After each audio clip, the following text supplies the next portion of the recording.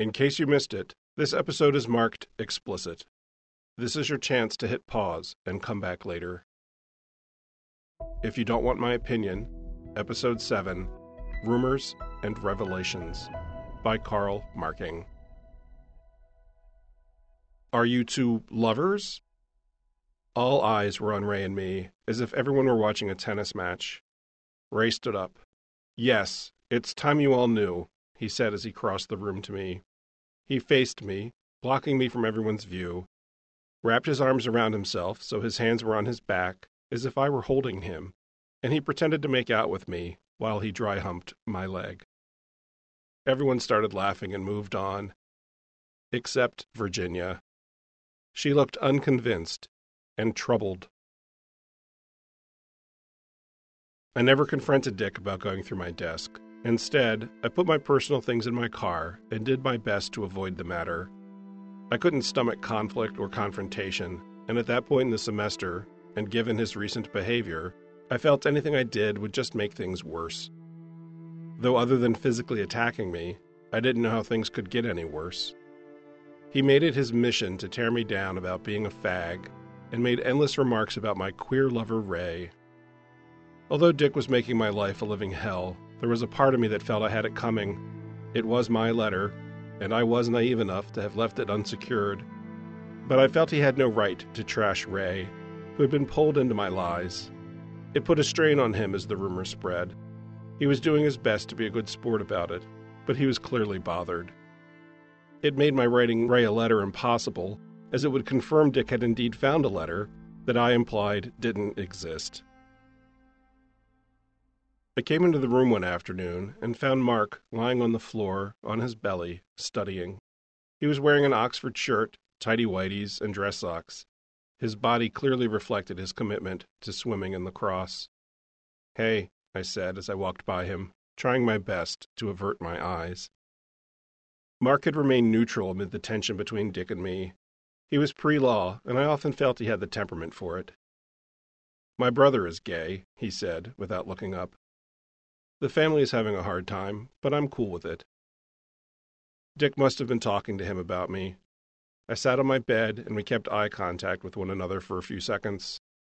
He was showing his support as best he could. People our age at that time didn't have examples to draw from of what it looked like to support someone as they came out. Without another word, he put his stuff away, finished dressing, and left for work. There was another girl in our pack of friends, Violet. She was quite similar to her namesake from the Peanuts characters, right down to her tough demeanor and jet black hair, which she often kept swept up in a bun. She was on the girls' soccer team, and only ever wore her uniform or track and field clothes. She also never wore makeup. I assumed the first time I met her that she was a lesbian. Leading up to Thanksgiving, she'd become quiet and withdrawn. The story I made up in my head was that she was also struggling with her sexual identity. I decided to tell her I was gay, so she wouldn't feel alone. When I went to her dorm room one night to tell her, she began telling me how she was being harassed by some of her teammates. She said she'd been struggling with the fact that some of the girls on the team were lesbians. She said they'd been saying lewd things to her, and she'd been hit on more than once. "I'm so glad you came over. I have no one to talk to about it, and I always feel like I can tell you anything. You never gossip about people." "Oh, I know how to keep a secret," I said.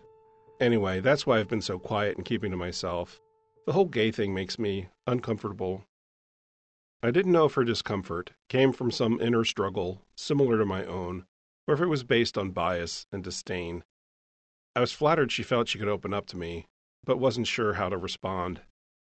"I don't want to talk about it," she said. "So what's up? You had something you wanted to tell me?" "I just wanted to tell you to have a nice Thanksgiving." I kept the original intent for my visit to myself, and said goodnight. Thanksgiving came and went. I never gave Ray a letter, and felt powerless about Dick telling everyone on campus about us being lovers. I was rattled that I had no control over what he was saying about me. Ginger's warning to me to be careful who I told I was gay had become prophetic. Although Dick had never threatened me physically, physical attacks on gay people were not at all uncommon.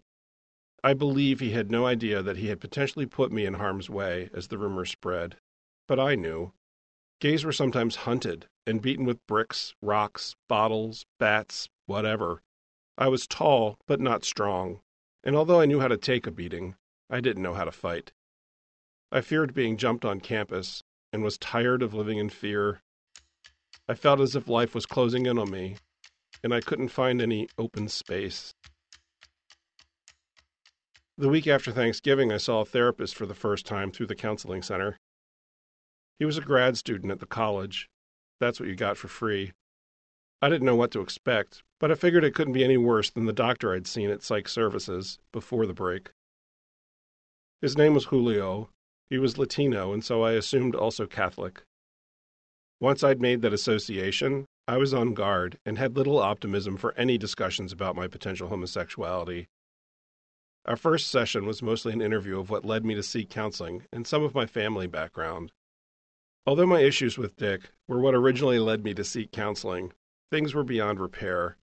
Given he was so much like my brother, we focused on him. I told Julio what he'd done to me when I was younger, pimping me out and physically abusing me. But I didn't tell him I was struggling with my sexual identity. I was silenced by the assumptions I made as to his being Catholic, what was going on in the world relevant to AIDS, and all the stereotyping society heaped on gay people. I doubted a grad student could help me on any of these fronts. I also didn't want some university medical record stamped with the word homosexual. Susan and Sarah continued to conspire to get Virginia and I together. Even with rumors of Ray and I being lovers, they continued to fuel her hopes that perhaps, under the right circumstances, I would fall for her. Someone devised a scheme that everyone would meet at Virginia's house to go see a ballet production of the Nutcracker Suite at the beginning of December. I'd never seen it, but had always loved the music, so I agreed to go. Just before the show, people began canceling for various reasons, and when I showed up at Virginia's house, it was just the two of us.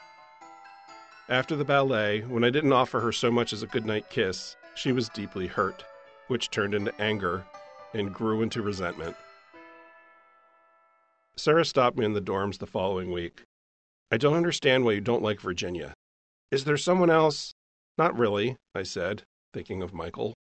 "Exactly why, then, do you not like her? I've always felt you were a person of great integrity." I didn't understand how my integrity was now tied to my feelings for Virginia, but I left that alone. "This again? I'm not interested." She gave me a look of open frustration. I loved Sarah, but her exuberance was sometimes annoying. "Someday, I'll tell you all about it." I was working up the courage to come out to the core group by the end of the semester. A few days later, Sarah came to my room and said we needed to talk. We went to the music building and found an empty practice room. They were soundproof and an ideal place for private conversation. Before she could begin yet another argument as to why Carl and Virginia should date, I preempted her. "The reason Virginia and I won't work is I'm gay." She said nothing. "How's my integrity holding up?" I asked. "I think this falls in the realm of integrity," she said. I was relieved. "Do you plan to tell anyone else?" "Not at the moment. The only reason I'm telling you is because you're driving this discord." She looked offended. "I don't mean you're doing it intentionally, but you and Susan won't let this drop, and it needs to drop.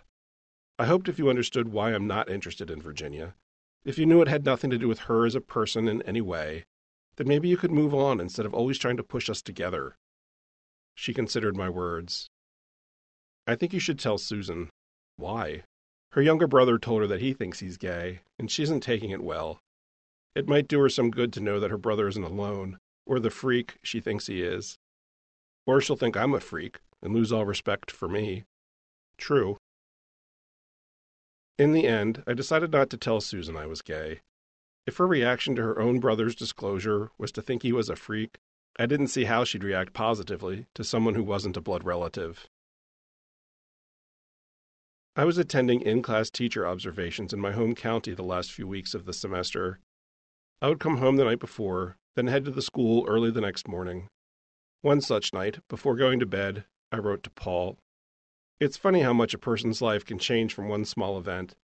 If I had never tried out for that show, I would have never gotten to know such wonderful people, you, Wendy, and Michael.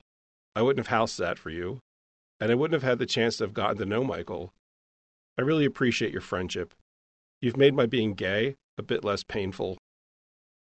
I tucked the letter deep inside a pile of other papers and spiral notebooks on the desk in my bedroom and went to bed. The next morning I left for the observation. It was a Friday, and I'd be home for the weekend, so I left my school things in my bedroom. It was also the last weekend before finals, and I needed to cram. When I was a child, my mother would occasionally search my bedroom and go through my things. Things would sometimes vanish. Bottles I'd collected, rocks I'd found, mail I'd received. I never enjoyed a sense of permanence in my home. This behavior stopped after my parents' divorce. I hadn't thought about it in years, but while I was at the observation, the memories kept coming to me. At lunch, I realized I was having one of my feelings.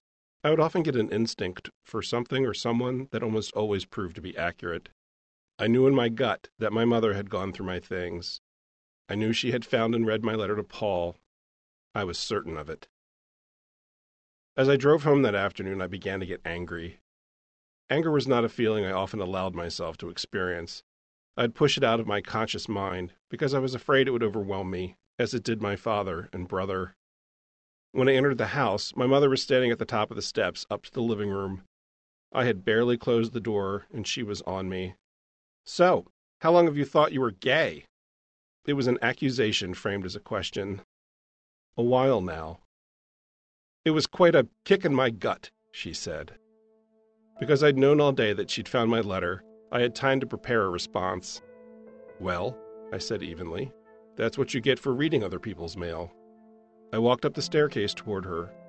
She was stunned by my response and didn't move, so I stepped around her, went into the kitchen, and put my book bag on the table. "At first I thought it was a letter to your father," she said in her defense. My father, who had disowned me 5 years ago. My father with whom I'd had no contact with since my 16th birthday. It was a desperate lie. I held her gaze. "Does that give you the right to read a personal letter of mine? It's none of your damn business either way." We were both surprised I'd said that. My anger and exhaustion seemed to be giving me unfamiliar courage. "Did you leave it out, hoping I'd read it?" "Leave it out? That's a stretch. We both know it was mixed in with stacks of papers and notebooks on my desk. You had to search to find that letter." Caught in her second lie, and surprised I had so quickly connected her question to the fact she had to search to find the letter, she went into her bedroom and began getting dressed for work. I also went into my room, changed, grabbed the textbook, and sat on the living room sofa. I was being uncharacteristically bold. She came out of her room and sat in the lazy-boy rocker opposite me. "So that's it? We're not going to discuss your problem? Just end of discussion?"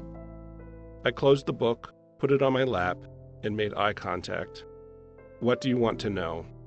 She was caught off guard by my ability to hold my ground. Normally, I would have moved instantly to denial and begged forgiveness for whatever offense she thought I'd committed. "Nothing," she spat. "I don't want to know anything." She stood up, glared at me, and walked back to her room. "I won't accept it if that's what you want," she called out. "Then I guess that is the end of the discussion," I called back and focused on my book. She didn't say another word and left for work, slamming the front door behind her. I closed my book and set it on the couch. My heart was racing and my hands were shaking. Later that night, Ray came over as planned. As I had thought, his relationship had been falling apart and finally imploded. They had broken up just after Thanksgiving, and we were going over to the apartment to take her bed back to her parents' house, where she had returned to finish the semester. "My mom and I had a major fight earlier," I said as we drove to their apartment. "Man, I'm sorry to hear it. Something seems to be in the air," he said. Neither one of us had much to say, and we completed the trip in silence. On the way back, Ray asked, "How'd you like to backpack across Canada this August?" "Seriously?" "Yeah. You're about the only person on the planet who can tolerate me for an extended period of time." We laughed, because it was true. "Anyway, it's something I've always wanted to do before I finish college," he said. "Sure, why not? Let's figure it out and make it happen." "Really?" "Really." "Well, all right." We left the mattress on her parents' front porch. Ray and I were months away from turning 21, but he always managed to get liquor. He picked up 2 six-packs of beer, and we headed back to my house. We put a movie in the VCR, and after a few beers he asked, "What was the fight about? With your mom?" I took a long drink from my beer as I thought about the letter I'd started writing him before Thanksgiving. The letter I wanted to give him so he could know the real me, in the way he said I knew him that night he told me about his car accident. The letter Dick had found that made him think Ray and I were lovers. The letter I denied existed. The letter that caused me to take all of my personal things home, which led me to write my letter to Paul in my bedroom rather than at school. The letter in which I thanked Paul for making being gay a bit easier for me. The letter that led to the confrontation with my mother. I took a deep breath, looked at the floor, and said, "I think I'm gay." "Man," he said, and took a drink. He looked at me, holding my gaze, inviting me to continue. "I've been struggling with it for a really long time. I'm so tired of trying to be something I'm not. This semester's been unbelievably difficult. The way Susan and Sarah have been shoving Virginia at me. They've asked me why I won't go out with her almost every week this semester. She's nice enough, but why should I ask her out if I don't think there's any future? Why would I pull her into my struggle?" He said nothing, and we drank our beers. And Dick did find a letter in my desk, but I don't know where he got the idea you and I were lovers. Well, was it a love letter to me? Not as such. We made eye contact. "I started writing it after your car accident. That night you said I was the only one in your life who didn't give you shit for being you, and how you felt I really knew you. I felt by not telling you who I was, who I really was, that I was somehow lying to you, and I hate lying, and you wanted me to know you too," he said. "Yeah." We were quiet for a couple of minutes. "Dude, that must have been super gay to a dick like Dick," he said. We laughed. "He's been making my life a living hell ever since." We drank. "I'm really sorry I got you caught up in my shit. It's been quite the semester, hasn't it?" he asked. We clinked our beer bottles. "You know who's going to be happy you're single?" I asked. "Who?" "Susan." "Seriously? Dude, she's had her eyes on you ever since I introduced you. Every time you enter a room, she brightens up and tosses her hair." We were quiet for a while, paying no attention to the movie. "I kind of like her," he said. "Really? You've hidden it well." "Dude, I was in a relationship." "Oh, yeah," I said. Ray drank twice as fast as me and would get amped up when he approached being full-on drunk. He started moving around the room, from the sofa to the love seat to the rocker. He couldn't sit still. Suddenly, he put his beer down and crossed the room to stand in front of me. "So if you're gay, I guess I shouldn't do this." And he fell forward, his face an inch from mine, his arms straddling my head as his hands rested on the back of the sofa over my shoulders, and he began dry humping my knee. "Don't mess with fire," I said, and tackled him to the living room floor, and we started wrestling. "Hold still," I said. "You're like wrestling a greased pig." We were both laughing. "You want to see gay?" I asked, and went to plant a kiss on his cheek. Just as I was about to do it, he squirmed, and I ended up kissing him on the mouth. It was nothing more than a peck. There was no romantic or sexual intent behind it for me. It was simply how we lined up when my kiss landed. "Who's gay now?" I asked. "You are," he said, laughing, and pushed me off. He got us beers, and we went back to watching the movie and talking about nothing, as he continued to pace around the room. He was supposed to sleep over in my sister's room, but as I got up to go to bed, he said he couldn't sleep in any bed but his own. "Dude, you're too drunk to drive an hour back to campus." "I've driven drunker than this." "Yeah, and you've almost killed yourself doing it, more than once." "I'll be fine," he said, and left. As I lay in bed, the room spinning, I thought he'd taken the news better than I expected he would. I hoped he could handle it. We'd already made plans to room together for the spring semester, and now we had Canada to look forward to. The next morning I had to be at Strawbridge's before opening. I kept thinking about the possible fallout from my mother having read my letter to Paul. I wasn't surprised, given our history, just angry that she'd violated my privacy. She had no reason to enter my room, let alone go through my things, and I felt stupid for once again having not taken more precautions. It hadn't occurred to me that I'd need to in my own bedroom.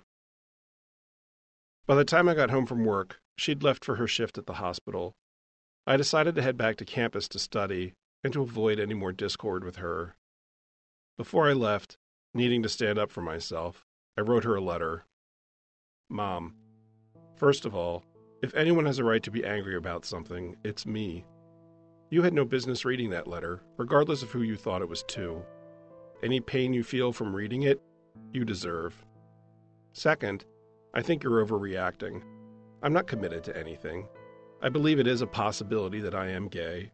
Whether I am or not, I don't know. To me, it isn't important at this point in my life. Right now, all I'm worried about is finishing school and getting a job. If, in the future, I determine I am gay, you'll either accept it or you won't. But let me tell you now, if I am, and you don't accept it, you will drive me away, and I will never make an attempt to reestablish a relationship with this family again. Of this you can be sure. I understand if you are confused and upset and hurt, but this is completely my problem, and you have no say in it. I don't consider it a problem at this point in my life, and wish you wouldn't either. I signed it, your son. It was the boldest I'd ever been with my mother. I left the letter on the kitchen table and headed back to campus. Sunday night after dinner, most of the pack got together in Susan and Sarah's room. Virginia ignored me. She and Jonah were both acting weird, and I wondered if he had told her what I'd shared with him over the summer. In fact, Susan and Sarah were also acting weird. Ray was just Ray, drinking and cracking jokes. I guess Jonah let the cat out of the bag, I thought. Finals week began. Ray and I were studying together Monday night. Do you mind if I ask Susan out? He asked. I told you I'm gay. Why would I mind? About that. Are you sure? I mean, until a couple years ago, I didn't know how to be around girls. Then a friend of mine broke it all down for me, and it changed everything. I'm pretty sure. Well, you and Susan seem pretty close to me. If I didn't know better, I'd say you two were into each other. We are close, but I'm not into her that way. By the end of the week, they had plans to go on a date just before Christmas. For all Joy's efforts tutoring me, I was too upside down in my calculus class, and the final was irrelevant. I was going to fail the course overall, and given the terms of my scholarship, that didn't bode well. Jonah, Susan, Sarah, and I got together in the dining hall on move-out day for our final lunch of the semester. They were all uncomfortable in some way. Virginia is really upset with you, Sarah said to me. For what? No one could offer a reason, and we ate in awkward silence. When I got back to my room, Dick and Mark had taken their things and gone. I had always imagined I'd make lifelong friendships with my college roommates. I couldn't have been more wrong. I packed up my things and headed home for winter break. Once home and unpacked, I was supposed to head back and help Ray move out of his apartment. He called the house and caught me as I was about to leave. I got a jump on things last night, and I'm just about packed up. Save yourself the trip. Awesome, I said, and we hung up. When I saw my mother, she didn't mention the letter she'd found in my room, or the letter I'd written her. It was as if neither existed, and we slipped easily into coexistent denial for the run-up to Christmas. Given the break was over a month long, I arranged to work 35 hours a week at the department store. All the seasonal roles had been filled, so I took a job as a janitor. It was surprisingly relaxing to be in the store before it opened. Vacuuming, cleaning the bathrooms, stocking the sales desks with forms, tissue papers, and paper bags. They had music videos playing on ceiling-mounted TVs throughout the store. I used to love seeing David Bowie and Bing Crosby sing The Little Drummer Boy as a duet. Paul had moved to Virginia after the summer musical. His parents still lived in the area, and the Wednesday before Christmas he came up for the holiday and was staying at Michael and Howie's. I called over, and Paul answered. I'm surprised you got my message, he said. How do you mean? Aren't you returning my call? No, I didn't know you called. I was calling to see if you wanted to get together while you're here. I called you earlier today to do the same, and your mother answered. How'd that go? She was cool toward me, but given she didn't give you the message, I think you have the answer to your question. So it's going to be like that, I thought. Ray and Susan were having their first date that night, so I called him to wish him good luck. Take it slow, I told him. What do you mean? You can be a bit of a dog, and I don't think she's looking for something that isn't going to go somewhere.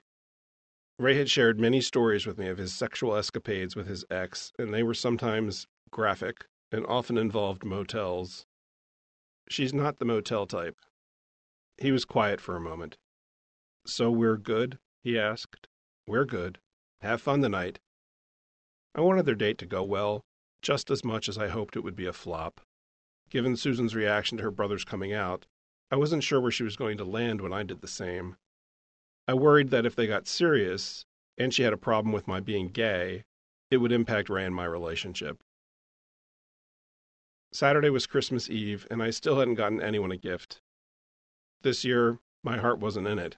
My brother was the same pompous ass as ever, and after a semester of rooming with Dick, a lot of bad memories of times with my brother had resurfaced. My sister had started seeing someone that summer, and I barely recognized her anymore. She was always so resolute in her opinions and behaviors, and now tied herself in knots trying to please this man. And the tension with my mother, though never acknowledged or discussed, was off the scale. My mother happened to mention that she liked a set of Norman Rockwell mugs she'd seen in the catalog of a nearby store. Rockwell was the only artist she admired other than her father. When I went to get them, there were 3 sets of 4, each with different artwork. Not knowing which she'd like, I bought the entire collection, and a wooden wall rack to hold them. Then found emotionally neutral presents for my siblings, and called it a day. My brother was non-committal about Christmas. He usually blew in for dinner and presents. My sister came down to spend Christmas Eve and Christmas Day with us. I was in my room wrapping presents, and could hear her and my mom talking in the kitchen, which was opposite my door. I finished wrapping and entered the kitchen. My sister was putting something in the fridge, and all I could see was her blonde hair and shoulders. When she closed the door, and I could see her body, I was shocked. She'd lost so much weight, too much weight. My family was full of dysfunction, but of everyone in our immediate family, my sister and I were the closest, such as that was. I always saw her, really saw her. Who she was, what she liked, what she was going through. I was easily her biggest fan within the family. As kids, we used to do so much together. Ceramics, Christmas caroling, selling Girl Scout cookies and fruit for the marching band door to door, playing in community bands. She was even my protector against my brother and the world at large for a time. The winter after I had refused to blow the kid who approached me at the ice cream truck, he approached me again at the local ice skating pond and got rough with me. My sister saw I was in trouble and intervened. Her 6th grade self threatened him with such grit he left the pond in fear of her and never approached me again. We had our ups and downs, but she was the only one in my family with whom I came close to forming a meaningful emotional bond. The abuse she received from our father and brother drove her to isolation at an early age, which weakened that bond. Occasionally we'd consciously invest energy and effort to restore it, but then there'd be some subsequent interruption, and we'd lose it again. "What are you looking at?" she asked. "You've lost so much weight." "Thank you," she beamed. I hadn't offered it as a compliment, but rather a concern. She had not looked this emaciated at Thanksgiving. "Are you okay?" "Of course I am," she snapped and went into the living room. I looked at our mother, a nurse, hoping to find some support for my concern for what was obviously a dramatic and rapid weight loss. "Why do you always have to make trouble?" my mother said, and followed her into the living room. The next morning we opened presents, and the mugs were a surprising hit. She was overjoyed that I'd gotten her the entire set and a display rack. She cried when she finished unwrapping them all. My sister had got me a beautiful handmade heavy wool sweater. The body was charcoal and had random snowflakes throughout, with purple, red, and green accents. It was just my style, and I loved it. My brother arrived in time for dinner. Holiday dinners had become the same show each time we were together since our parents had divorced. He'd drone on with imagined details from a revised history of his youth and education. He and my sister would get into an argument over something or other. He'd try talking positively about our father. We'd all shut him down. Then everyone would retell various traumatizing events Dad had unleashed on one or all of us. Things with Michael had been cooling off. I knew, considering the situation, I shouldn't have expected anything more than sex from our relationship, but I'd gotten my heart involved and had fallen in love with him. I didn't know what I was doing or how to navigate the situation. I caught Ray on the phone a couple days after Christmas. "I can't believe how easy it is to be with Susan," he said. "We've already been out twice. We stayed out last night till 2 in the morning, just talking, after we went bowling." "That's great," I lied. He and I were supposed to do something that night, and I could tell where this was going. "About tonight. Can I get a rain check? I need to take a night off." "Sure, no problem." I felt instantly insecure. When Dan and Kathy started dating, he naturally pulled away to spend more time with her. I really missed Dan, and I didn't want to lose another friend to love. And I was afraid the same thing was about to happen with Ray. "Are you seeing Michael?" "No, things are weird between us." "I mean, what am I supposed to expect? The guy's in a relationship and I'm just—" "Sex," he said. "And there's nothing wrong with sex with no attachments. Except I wanted attachments." "Are we still going to Violet's New Year's Eve party?" I asked. "Yeah, I figure you, me, and Susan can ride over together." "Sounds good." I lied again and hung up. I was confused by my feelings about Ray and Susan. I was happy, jealous, hurt, scared, and annoyed all at the same time. He took an active interest in my being gay and was doing his best to pivot with my revelation, and I wanted him to be happy, but I didn't understand my conflicting emotions. For years I had thought all of my problems would be solved by finally owning up to the truth I'd known since 5th grade, when I looked up the word faggot. I thought if I could only figure this out and come out, all the stress I carried would fall away. I was realizing I was wrong. I'd come out to several people at this point, and had even found a guy I trusted, with whom I could explore the physical side of being gay, but I didn't feel any better about myself. In the end, Ray, Susan, Jonah, and I carpooled to Violet's house, and everyone did have a blast. About a half hour before midnight, Ray found me. "Let's go for a walk," he said. "It's below freezing. That's why I have this," and he waved a bottle of Jack Daniels in my face. Violet's neighborhood was quiet and dark, except for the bright half moon and people's Christmas decorations. Ray walked beside me. He was drunk and put his right hand in the back right pocket of my jeans to support himself as we shuffled down the center of the street. I put my left arm around his shoulders to support him.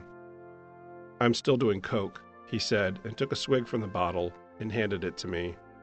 I said nothing, took a drink, and handed it back. "I do okay until I'm with my brother," he said. We swapped the bottle again. I could tell he had something to get off his chest and just kept quiet. "And the thing that worries me is, I can't stop once I get started." Again, we swapped the bottle.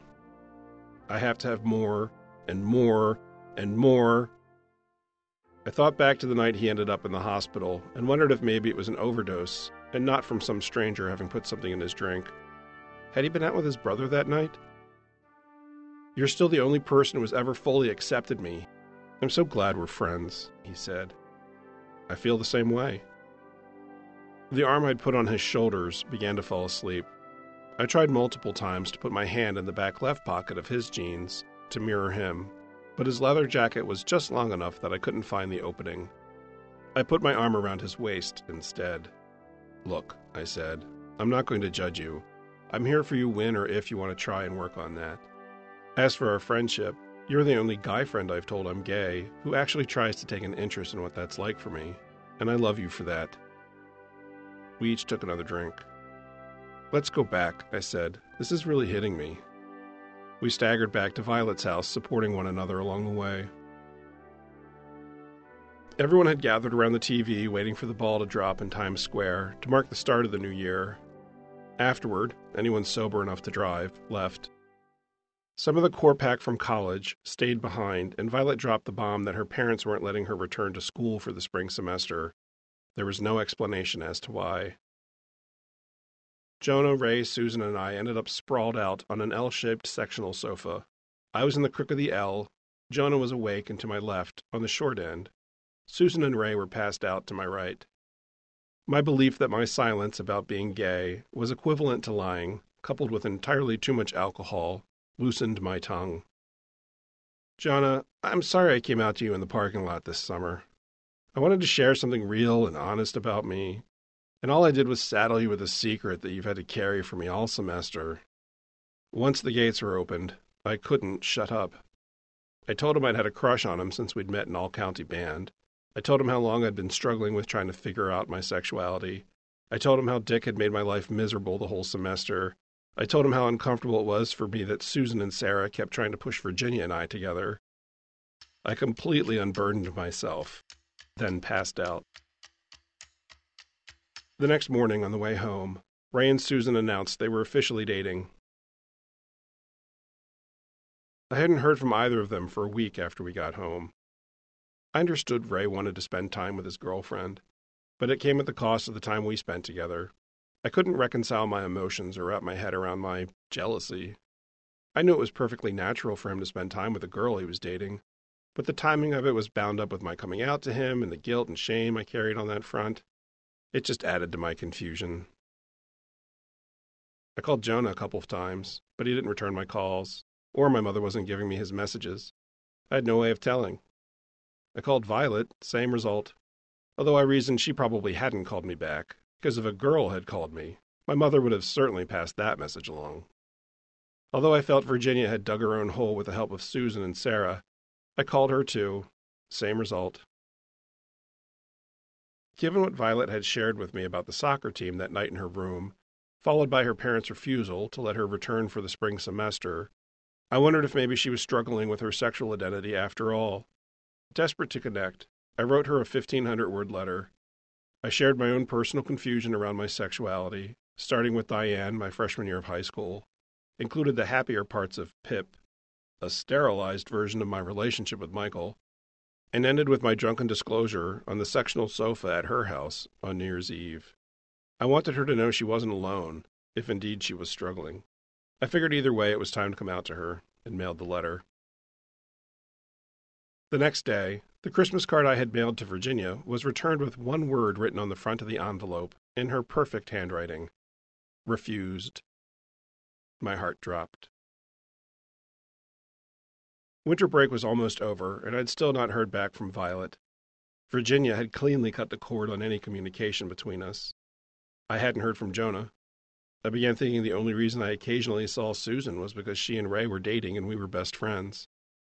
I felt completely rejected by the people I thought were my closest friends.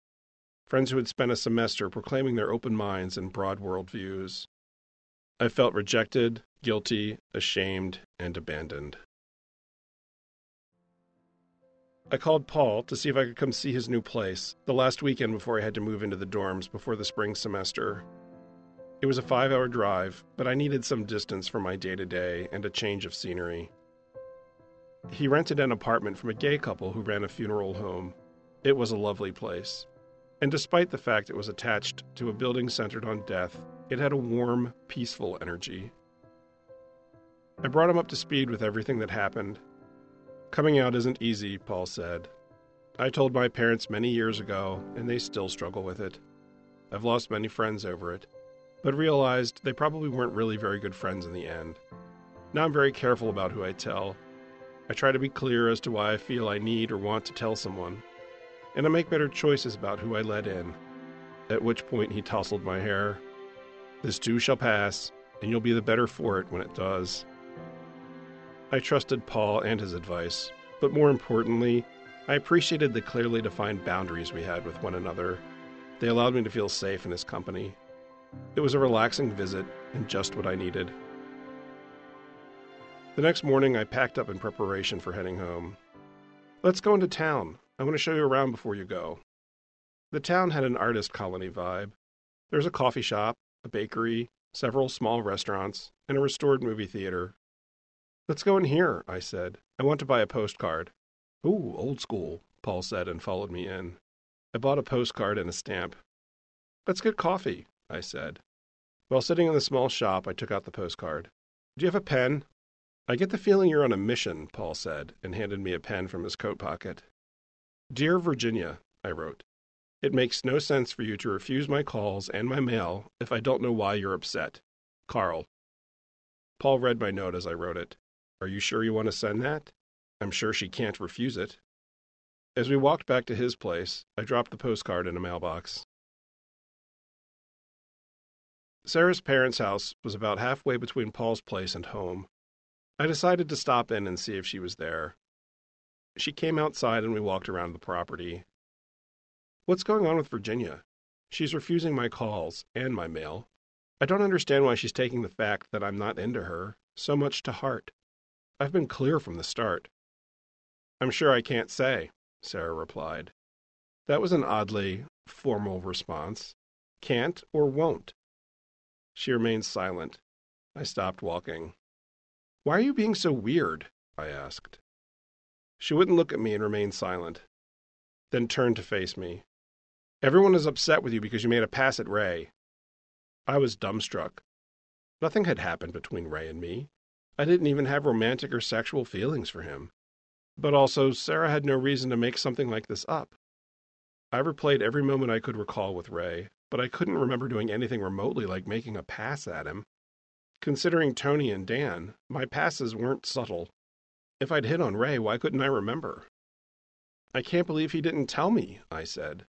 He realized you were drunk and was hoping you would either not remember or pretend that you didn't. Didn't what? Make a pass or remember? Remember. I was hit with a wave of shame and embarrassment and felt sick to my stomach.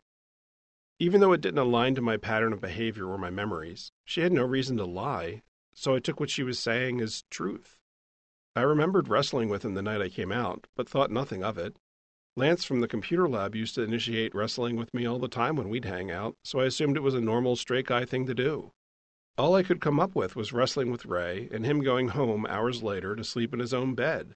If he thought I hit on him or felt uncomfortable, why would he have stayed so long after the fact? Well, Sarah said, snapping me out of my reverie, did you hit on him? No, at least I don't think so. I had been gaslit my entire life by my parents and brother, and found myself struggling to reconcile the truth of events as I knew them against the picture being painted for me of everyone's perception of my behavior. They had applied a sexual overtone to the things I had done innocently. Are you telling me the truth? I was crushed. Sarah thought I may have been lying to her. I'd spent so much energy doing my best to be honest, and at a great personal cost. Everyone's silence suddenly made sense. This was why Ray didn't wait for me to move his things out. This was why Violet never responded to my letter. This was why Virginia refused my mail and calls.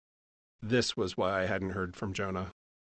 The night you told him you were gay, he drove all the way back to campus, drunk, and showed up at our dorm room. He said you'd made a pass at him and described it to us. In detail, she said. I didn't understand what was happening. Why would Ray have said that? There's also what you did to him New Year's Eve, she offered as additional evidence of my crime. New Year's Eve? Was it that I'd put my arm around his waist? It was completely innocent, and he had his own hand in my back pocket at the time. I opened my mouth to defend myself and closed it.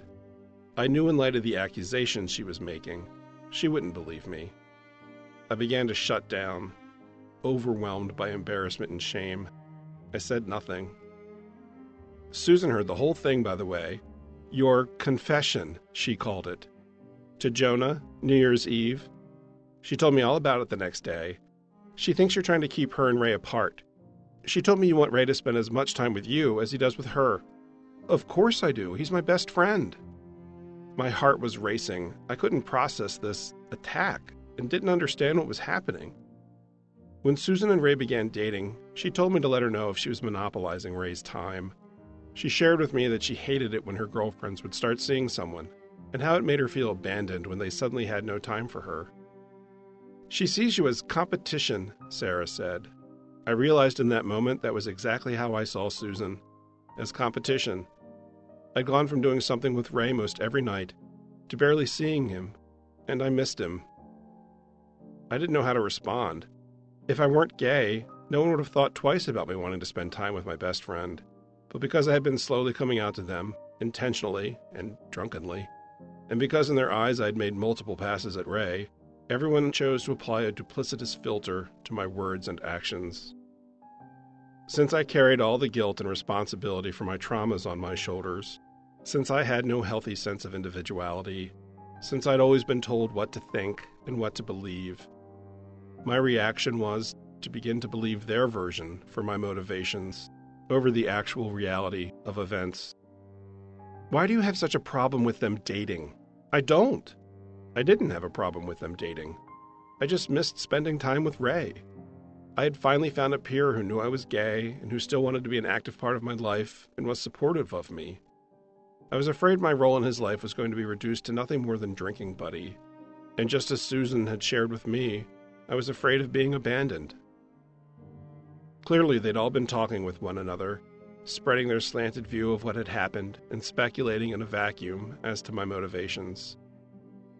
"I think you should go," Sarah said. I left her house, shaking, tears in my eyes, and headed home. I didn't understand how everything had gotten so twisted.